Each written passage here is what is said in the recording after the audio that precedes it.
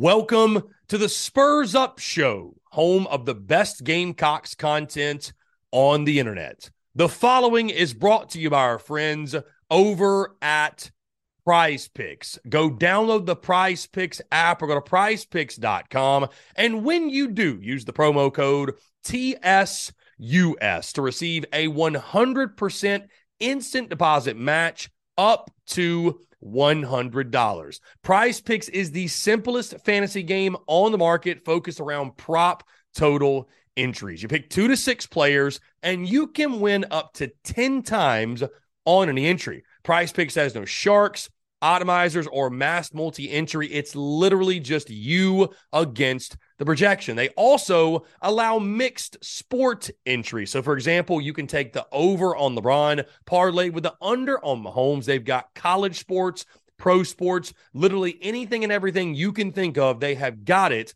over at Prize Picks. They also have a slick, easy-to-use mobile app, both on the App Store and Google Play, and they're rated 4.8 stars in the App Store with rave reviews. So many fans and listeners of the Spurs Up Show have made tons of money with our friends at Prize Picks, and you should as well. So again, go download the Prize Picks app or go to prizepicks.com, and when you do, use the promo code TSUS to receive a 100% instant deposit match up to $100. Be sure to check them out and tell them that Chris from the Spurs Up Show sent ya. Let's get it.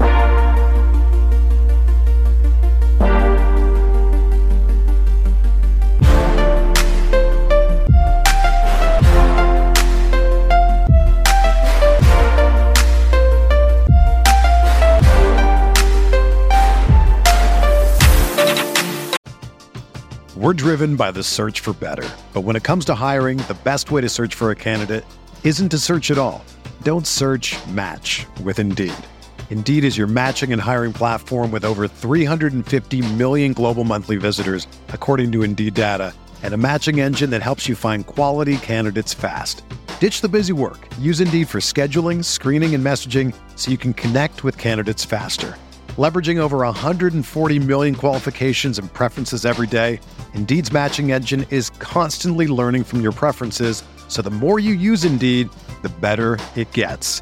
Join more than 3.5 million businesses worldwide that use Indeed to hire great talent fast. And listeners of this show will get a $75 sponsored job credit to get your jobs more visibility at Indeed.com/Blue Wire. Just go to Indeed.com/Blue Wire right now and support our show by saying that you heard about Indeed on this podcast. That's Indeed.com/Blue Wire. Terms and conditions apply. Need to hire? You need Indeed.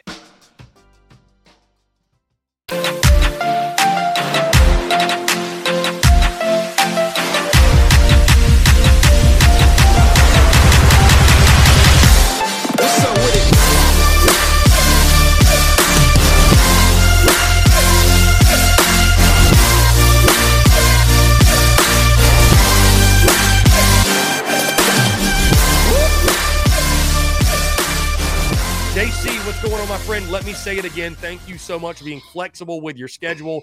Excited to have you on each and every single Tuesday. What's going on? Oh, yeah. Tuesdays are a great day for me. I do a lot of, other media on Tuesdays. And so it's kind of like a media day for me. And so this fits just perfect. And quite frankly, it's probably going to be good to talk to you and your audience earlier in the week, where we can do a little more reviewing than previewing, that kind of thing. And so I appreciate the opportunity as always. Well, on that note, JC, let's go ahead and we'll start with baseball. I feel like normally we save that for last, but let's just start on the baseball note. South Carolina dropping 2 of 3 to the third-ranked, now second-ranked Arkansas Razorbacks in Fayetteville over the weekend. Big game tonight, of course, at Founders Park against Charlotte, and a huge week for this ball club. The final week of the regular season, 4 games left at Founders Park.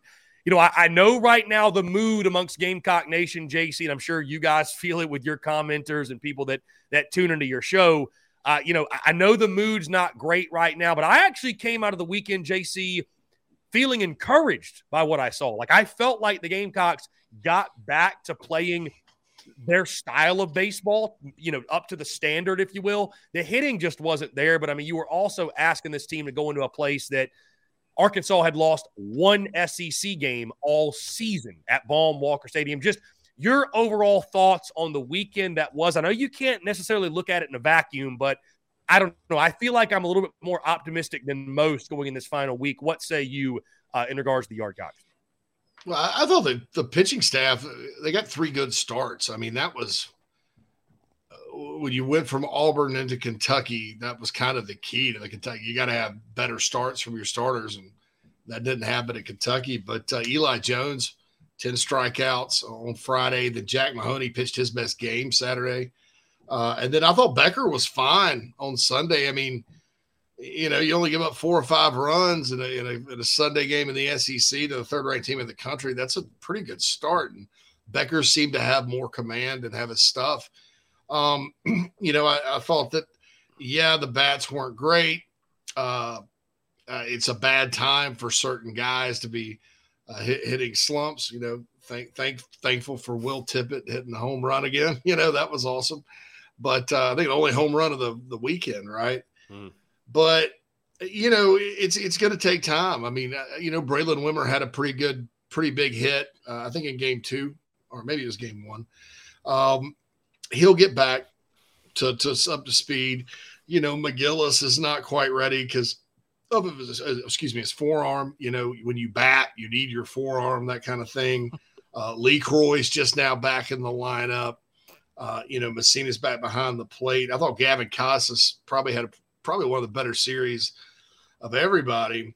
But you can kind of see it coming back together. Teams get hot and cold. They go hot and cold at the plate. The pitching going in the tank concerned me more than anything against Auburn and Kentucky, Chris, because if you don't have your pitching, and there's no reason not to with the arms they've got, your chances of winning in the postseason diminish quite a bit. And I know everybody wants to score runs, and I know everybody is remembering the 2021 regional against Virginia and ODU. This is a different team than that team. That team, unless Clark or Seitler did something, Chris, they just weren't going to score a whole lot. This team this year, different guys. I mentioned Tippett earlier. Different guys stepping up at different times. Braswell's come in and done good things. I mean, even a guy like Jonathan French against North Carolina, or I think Auburn had a clutch hit. So this lineup is much deeper than that team. And if the pitching comes back, you have to feel sort of encouraged. And they did that, in Fayetteville. I think had they gotten swept, you probably wouldn't take much good away from it. But winning that Saturday night game was clutch. I mean, that was a clutch performance. And salvaging that, I think, puts them on a trajectory to be better for this weekend. I'd say, JC, looking at this ball club, and I agree with everything you said, especially the pitching coming back is a big piece and an encouraging sign, because in the postseason, you're not going to score 10 runs a game. I mean, you need that offense to continue to be productive, but realistically, pitching and great defense is what's going to carry you far and take you to Omaha and eventually, hopefully, win a national championship. For me, getting Ethan Petrie going, I know we maybe you're asking a lot of a true freshman, but also at this point, he's not really a true freshman anymore with all the game experience he's gotten. I just noticed in that weekend, JC, it felt like, especially like in that third game, for example, I think there was a situation, Carolina's up 1-0, and Petrie comes up with 2 guys on 2 outs. And I was like, earlier in the season, this feels like a moment where he would have gone yard and you would have had that momentum shifting, game changing type of swing.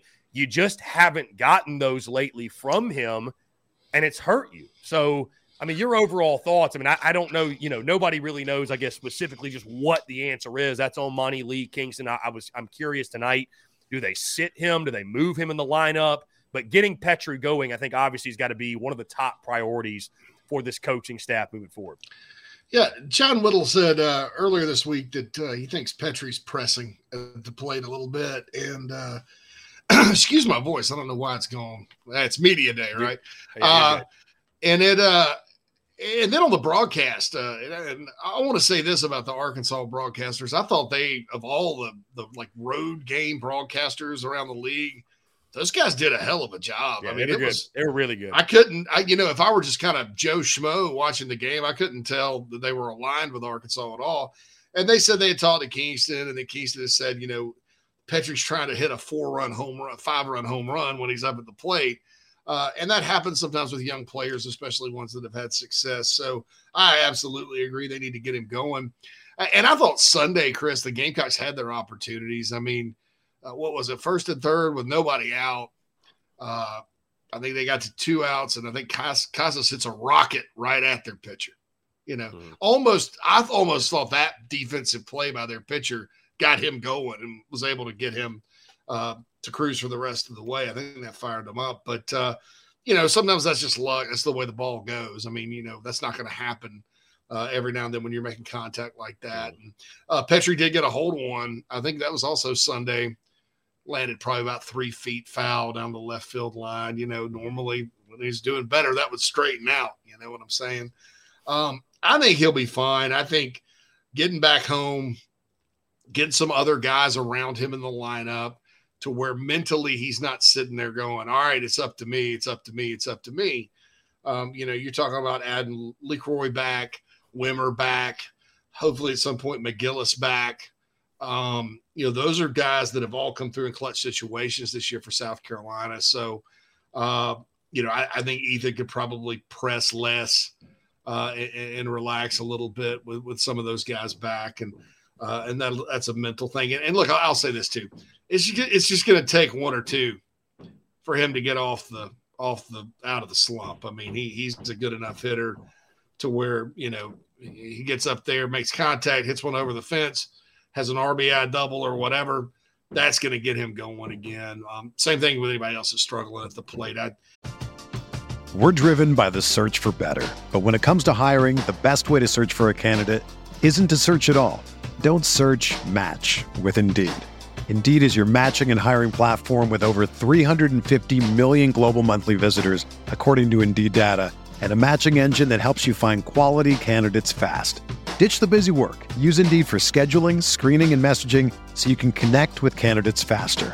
Leveraging over 140 million qualifications and preferences every day, Indeed's matching engine is constantly learning from your preferences, so the more you use Indeed, the better it gets. Join more than 3.5 million businesses worldwide that use Indeed to hire great talent fast. And listeners of this show will get a $75 sponsored job credit to get your jobs more visibility at Indeed.com/Blue Wire. Just go to Indeed.com/Blue Wire right now and support our show by saying that you heard about Indeed on this podcast. That's Indeed.com/Blue Wire. Terms and conditions apply. Need to hire? You need Indeed. I've seen this team rebound and, a different guy step up at the plate every night just about the whole year. So I'm not overly concerned about it, but I do feel like if the Gamecocks are going to finish 4-0, which I think would put them back in the conversation for a national seed or make some noise in Hoover, which they normally don't do or whatever, that Ethan Petrie is a key part to that, just like he's been a key to the season the whole year. So I definitely agree with you there. I think tonight's a good start. They owe the Charlotte team one. Charlotte came to town last year late in the year and beat up on a beat-up Gamecock team and looked like they had a lot of fun doing it. And then, lo and behold, beat them in Truist in Charlotte earlier this year in a midweek game. So the Gamecocks owe this group. I mean, it's time to beat the 49ers. And so maybe they have a little bit of a chip on their shoulder and get things right. JC, did John give you guys an update on Cole Messina? And also I saw yesterday he was talking about South Carolina's postseason projection, saying right now they'd still be a regional host. What did he tell you in indications in regards to the importance of this week and sort of where South Carolina sits right now in regards to the postseason picture? How did he put it? He's like, get out the lemon juice and Gatorade and Pedialyte because it's just a cramp with Messina. So I think Messina just had a cramp. Fair enough. Okay. Oh, hey, believe me, man. I was about to jump off the porch when he pulled up. And the game was basically over. I mean, right. And you're like, my God, is this seriously? Is this happening? Because you know what, Chris? I mean, we have to say Messina being back behind the plate, all of a sudden the pitchers are back to normal. I mean, that's a big factor there. I would think. Maybe not, but maybe they just all kind of just came together. But I would not feel good if they'd have lost Cole Messina at this stage at all. But yeah, fortunately for the Gamecocks, it's just a cramp. And then just the postseason projection, JC, did he mention anything in regards to, you mentioned 4-0 this week. I think it gets South Carolina back in the top 8 national seed conversation. I'll tell you, JC, I was surprised. And I don't let the top 25 in baseball really irk me all that much because it's one of the most meaningless top 25 polls. And I don't say that I like the D1 baseball guys a lot. Mm-hmm. We've had them on the airwaves. They do a great job. But man, once the postseason starts, as long as you're hosting a regional or what have you, or hell, it just starts over for everybody. I mean, look at Ole Miss last year. As long as you're in, you got a shot. But I was stunned to see the Gamecocks move as far as they did. It was almost like D1 baseball waited until the Arkansas series to punish the Gamecocks for what happened against Kentucky and Auburn. Because that's when the big drop came. Because there's no shame in losing 2 of 3 at Arkansas, third-ranked team in the country. I get moving them down a lot after a sweep at Kentucky, but it seemed like they waited to do that. But anyways, I agree with you. A 4-0 week, make some noise in Hoover. I think you're right back in the combo top 8 national seed. Did John Whittle also echo that, or what did he have to say about the postseason projections? Yeah, he thinks, he was laying out scenarios too. Let's say Carolina sweeps Tennessee. Let's say Vanderbilt sweeps Florida. And then I'm sorry. Vanderbilt's not playing Florida. They played Florida last weekend. Somebody's got to sweep Florida or win 2 of 3 against Florida. And I think they're playing somebody good. Arkansas plays at Vanderbilt, though. So if then South Carolina can still win the SEC East. I mean, it's that, crazier things have happened over the course of this season. It's kind of like the announcers for Arkansas said the other day. Dave Van Horn said, this league is nuts and my hair's falling out. So that's the Arkansas coach. It's been a coach for about 25, 30 years. I mean, it's that crazy. But right now, I don't think South Carolina can afford to go 0-4 this week and feel good about hosting a regional. I do think they will, with 15 wins in the league, that usually means you're in a regional. You may end up being a 2 seed somewhere because that would mean the bottom is really falling out, especially with the 2 in barbecue and Hoover. That would really mean the floodgates had opened, so to speak. I think if Carolina goes 3-1 this weekend, there's probably some sort of magic number in Hoover they have to get to be a top 8. I think they'll wrap up a regional host. But I don't know what that number is. I think a lot depends on how these other teams do. I mean, you got, the more Florida wins and with the way the polls work, Chris, it seems like they punished South Carolina because Tennessee swept Kentucky. Right. Yeah. And so if the better Florida does, I think the Gamecocks have that sweep sitting there, probably the better the Gamecocks chances are. But the committee looks at things a lot differently than the pollsters do. It's RPI and all that stuff's factored in and all that. Yeah. Huge weekend, JC, upcoming at Founders Park with Tennessee coming to town. Vols, they've been a much, much different team on the road, 2-11 away from Lindsey Nelson Stadium. So South Carolina, I think, has a lot of reasons, I'll say, to feel really good about this weekend. But like you mentioned, a pivotal week upcoming. JC, some news that just dropped, and it brings me to, because I wanted to ask you, obviously, get an update on Logan Diggs. He seems to be the talk of the town, just took his LSU visit. Breaking news here, NC State running back Demi Sumo Kargambe, I think that's how you say his name, he has announced his commitment to Kentucky. So he is headed to play for Mark Stoops and company. Logan Diggs, it sounds like, may be favoring LSU. I didn't realize this, JC, until a couple of days ago, that he grew up 75 miles away from Baton Rouge. And normally those guys, I mean, he left once, but normally those guys, they don't leave. LSU gets them if they want them. So what is I guess I ask you this, what's the overall outlook of the running back position right now for South Carolina? Because, again, the NC State back going to Kentucky, Diggs, it sounds like, is going to go to LSU. I mean, where do they sit right now in regards to the running back position? He's Devin Leary, who was his quarterback at NC State's at Kentucky. That's the connection there. in my conversations about Sumo Shark or whatever they call him, they call him like Sharky or something like that. I did not get the sense. Now, I was not flat out told this, but I did not get the sense that he was like necessarily okay. If Diggs does, if no Diggs, then this guy. Mm-hmm. He did visit last weekend. There has been talk that the Gamecocks maybe slowed down a little bit on him. I'm not saying that's for sure the case because, all's fair in love, war, and recruiting, right? You never know what the spin may be, but, I just like, all of my conversations have been about running back position about Logan Diggs. And then I was told earlier today by a good contact that, what if they don't get Diggs? Well, there's a lot of other running backs out there, like What Me Worry from Mad Magazine, back in the day. And so I guess that, they have a plan, and I don't know. I don't have any names right now. There are a lot of backs in the portal. I think you really do need to get one for depth purposes. I think you want to carry at least 5 because, Chris, I was trying to think of the last season at South Carolina. You've had a year where the running back position has like escaped injury free. I think you may have to go back to like 2009 when Kenny Miles led the way. Because when you think about it, Marcus missed the Kentucky game second half in 2010 and then sat out the next game. He got injured in 2011. 2012 they were down to Kenny Miles again at the end of the year. I think 2013 Davis and Wild stayed pretty healthy. 2014 Wilds got hurt. I mean, it just in the entire Muschamp era, it was like musical chairs at that position. So, and same thing with Beamer. His first couple of years, Kevin Harris was hurt, White was hurt, Lloyd was hurt. So I think in this league, you have to have depth there.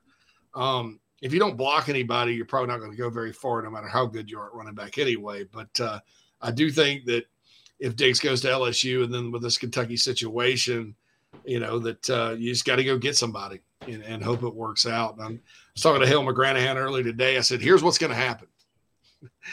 I was like, Logan Diggs is going to get buried on the depth chart at LSU, rush for 200 yards. The kid at Kentucky's not going to get very many carries. South Carolina's going to sign some guy from FCS that rushes for 1,000 yards. I know that's a Pollyanna thought right now, but man, I've seen stuff like that happen so many times. We all remember the linebacker Matt Rowland from Virginia, right? And just the angst and consternation when Muschamp flipped him to Florida. Boy, people were just it was a meltdown city. Well, the Gamecocks ended up replacing him with a guy named Sky Moore, who was really, really good. Same thing with Mark Bridges a little bit when he went to Clemson. Carolina lost Jair Alexander that cycle too.